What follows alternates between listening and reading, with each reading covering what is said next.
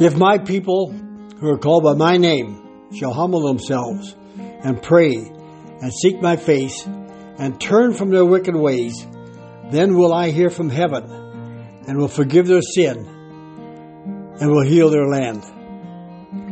Good afternoon. This is Jerry and Brenda with gems and nuggets of truth, and Brenda is going to sing Stand Up for Jesus.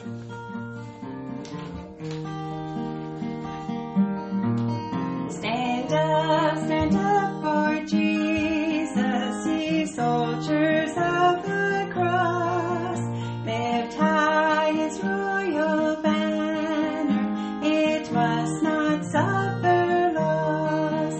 From victory unto victory, his army shall he lead, till every foe is vanquished, and Christ is Lord indeed. Stand up for Jesus, the trumpet call obey, for to the mighty conflict in this his glorious day. Yea, that our men now serve him against unnumbered foes. Your courage rise with danger, and strength to strength oppose. Stand up for Jesus, the strife will not be long. This day the noise of battle, the next the victor's song. To him that overcometh, a crown of life shall be. He with the King of glory shall reign eternally.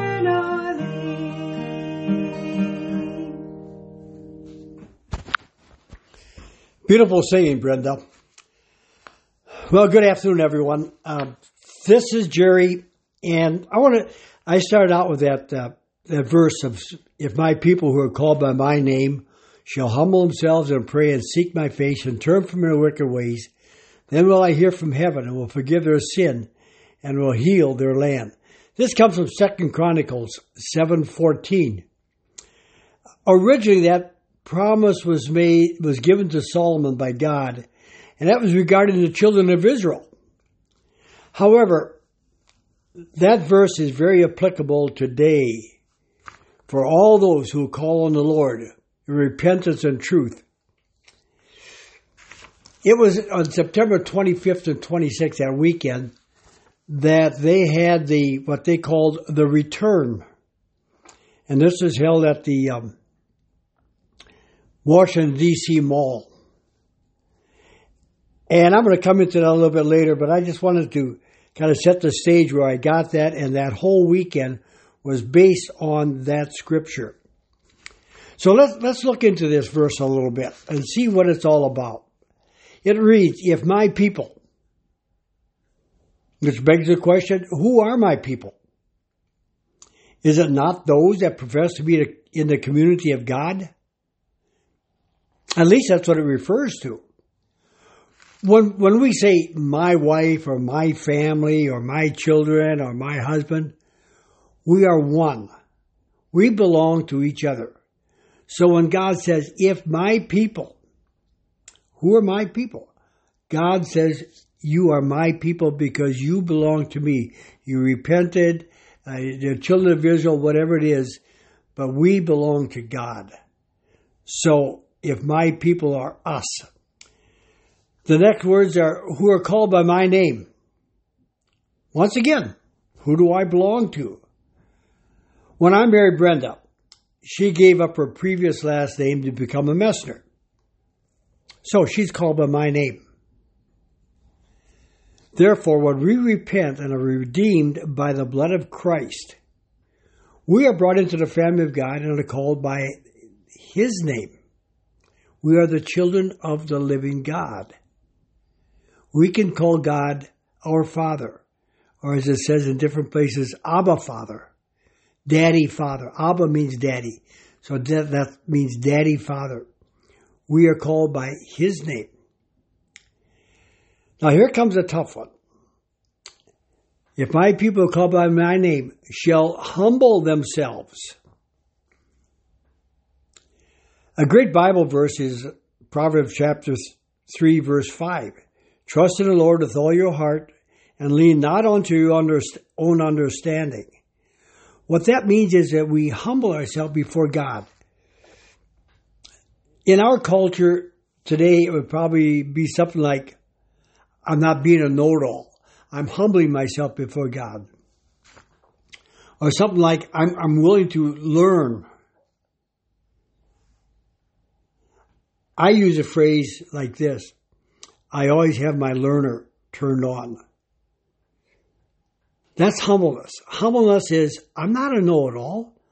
I want to learn whatever I can. And I listen to people older than me, younger than me. I want to learn, especially if it's about God's Word. So we need to humble ourselves in that manner. The next two words, and pray. Our way to communicate with God is through prayer. Prayer is like having a conversation with God. You talk to Him, and then you listen. You don't do all the talking. That's a one-sided conversation. And too many times in our prayers, we get into one of those one-sided conversations. It's, I want, I need, help me do this, I need that. And sometimes what God wants to do is just say, shh, be quiet, let me talk to you. And you know what? It's not always going to be an immediate answer. Sometimes we have to wait for the answer.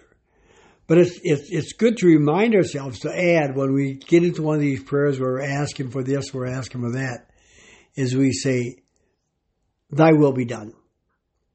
Because God knows what is best for us. Sometimes our prayers can be a bit selfish. It's okay to tell God what you want. He knows what you need to sustain us. For example, godliness with contentment is great gain. But sometimes we want to say, man, God, I'd like to have this, I'd like to have that, if it's according to your will. My license plate on my car is Proverbs, PROV 16:9. The Bible said, a man's heart devises his way, but the Lord directs his steps. I kind of paraphrase it to say, I'll make my plans, but God will direct my footsteps. I put that license plate in my car before I met Brenda. And I'm not before I met, but before we were engaged. And people ask where we're going. I just get in the car and travel. And I would go make some plans to go here or go there. But I was always willing to listen to God. And sometimes God would say, you need to turn here, you need to turn there. And He does. He talks to us like that. God is a person. God is a dad. He wants to know, He wants to give everything that's good. He wants to give it to us. A man's heart divides way, but the Lord directs his step. Jesus teaching in Luke 18:1 that men ought also always to pray and not to faint. That is, faint means to lose heart. But to stay strong in the resolve in our prayers. Sometimes we pray once and we say, well, God should answer that. Not necessarily. God wants to see what our resolve is. God wants to see, are we really serious about our prayers? The next four words are, and seek my face.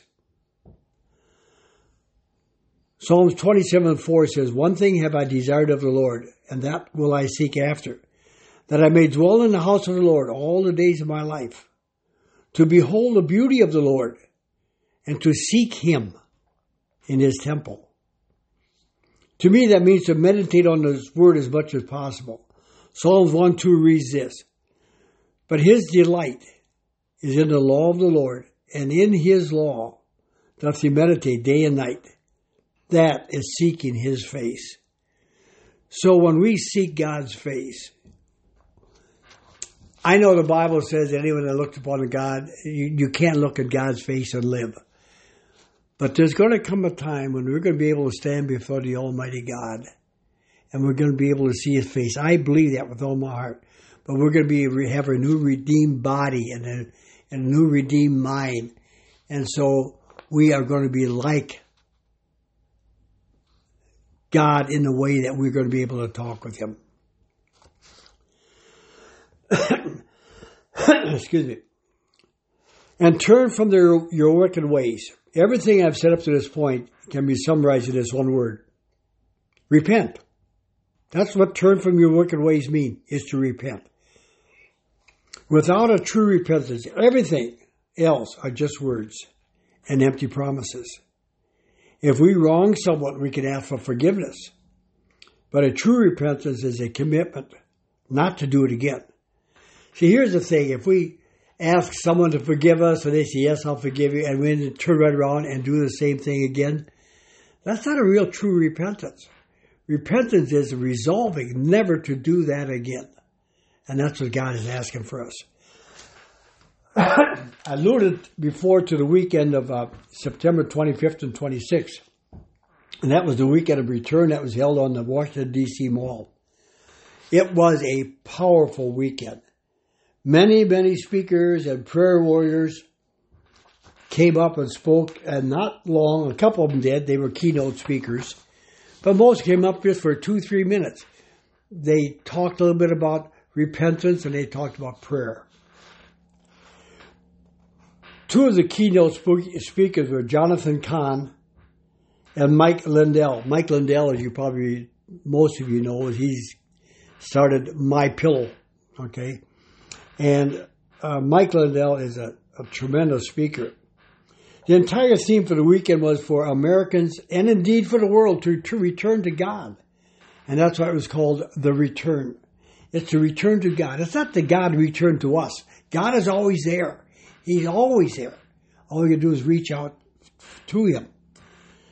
But it was emphasized, even though it was meant for all the world, it was emphasized for it to start in America.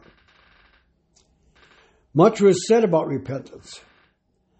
One of the speakers was Pastor John Blanchard, and he said this: repentance without reform is a repentance to be repented of.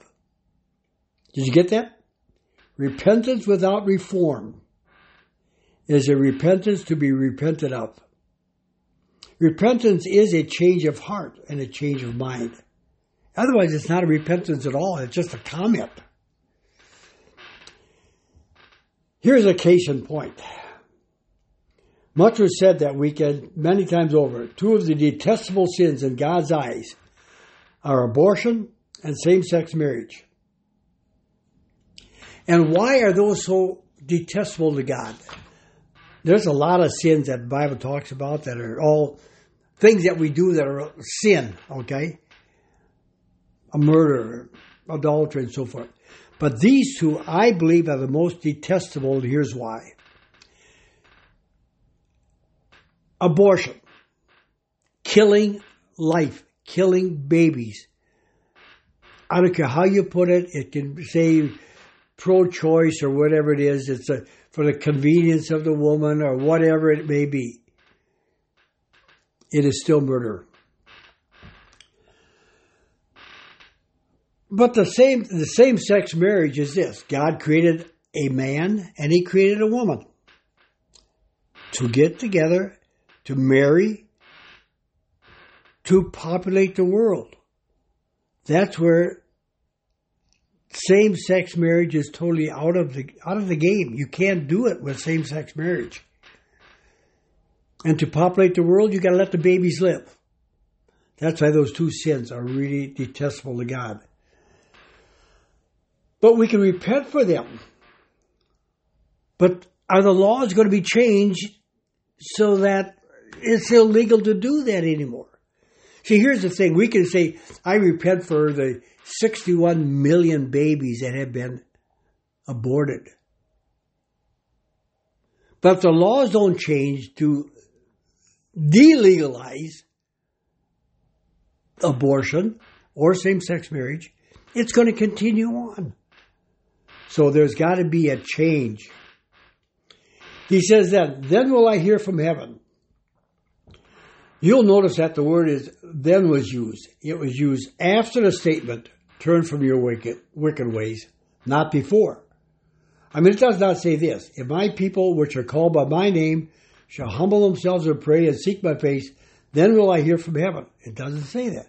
It says, turn from your wicked ways, then I will hear from heaven. So we must turn from our wicked ways. And what is more wicked than the killing of innocent lives, the killing of babies, the 61 million that have been aborted since 1973. In fact, New York actually legalized abortion in 1970, 3 years before it was a law, a legalized law. And then on January 22nd, 2019, get this, January 22nd, 2019, New York passed a partial birth abortion bill. The 92 members of the state assembly that voted for the bill stood up and clapped. That means the legal killing of babies goes on. Even if the baby is almost halfway, totally 3/4 of the way out of the womb, they can kill it. I don't know how long God is going to allow this. Same-sex marriage is legal. Again, God created a male and female who are to leave their parents and become one with each other. This is God's way. And the list of sin goes on and on and on. And it's being legalized. More of the sin is being legalized. So this nation and indeed this world needs to come to a true repentance. And then he says in the last 5 words, and will forgive their sin. God is a God of grace and truth. If and when we come to a true repentance, He is willing to forgive us. And even if we occasionally make a mistake, He is still there to forgive us. But His truth remains. His truth remains. See, grace and truth. Grace ends when we die. And then the way we lived our life is how we're going to spend eternity. Because that's the truth.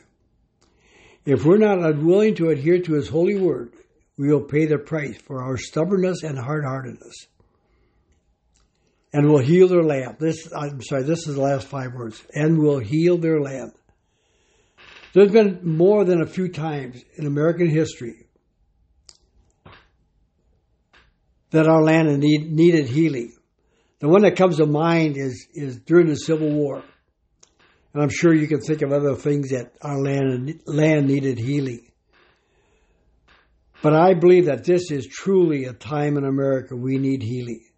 And the kind of healing we need can only come from our Heavenly Father. America needs divine healing. It was in 1620 that Columbus landed 3 ships of pilgrims on the shores of the great country to be a new beginning for a small contingency of people. Then in 1630, another small ship, the Arbella, whose captain was John Winthrop, who was quoted as saying, we will be as a city on a hill. The eyes of all the people are upon us. Meaning if the Puritans failed to uphold their covenant with God, then their sin and errors would be exposed for all the world to see. The island that John Winthrop was referring to was named Governor's Island. Governor's Island was where Logan Airport was built, which was the airport the 9/11 terrorists took off from. So you can see where we have gone, from where we have started. And like many things that happen, it's gradual. It doesn't happen overnight. Isaiah 28:10 and 13 says this, for precept must be upon precept, precept upon precept, line upon line, line upon line, here a little and there a little. You see, it took us about 245 years to get where we're at today. 245 years. So it didn't happen overnight. I'm going to close with this. This is a part of a speech given by the candidate for President, Ronald Reagan. And he said this: "It's not bombs and rockets, but belief and resolve. It is humility before God that is ultimately the source of America's strength as a nation. And let us resolve, they will say of our day and our generation, that we did keep the faith with our God, that we did act worthy of ourselves, that we did pass on lovingly that shining city on a hill."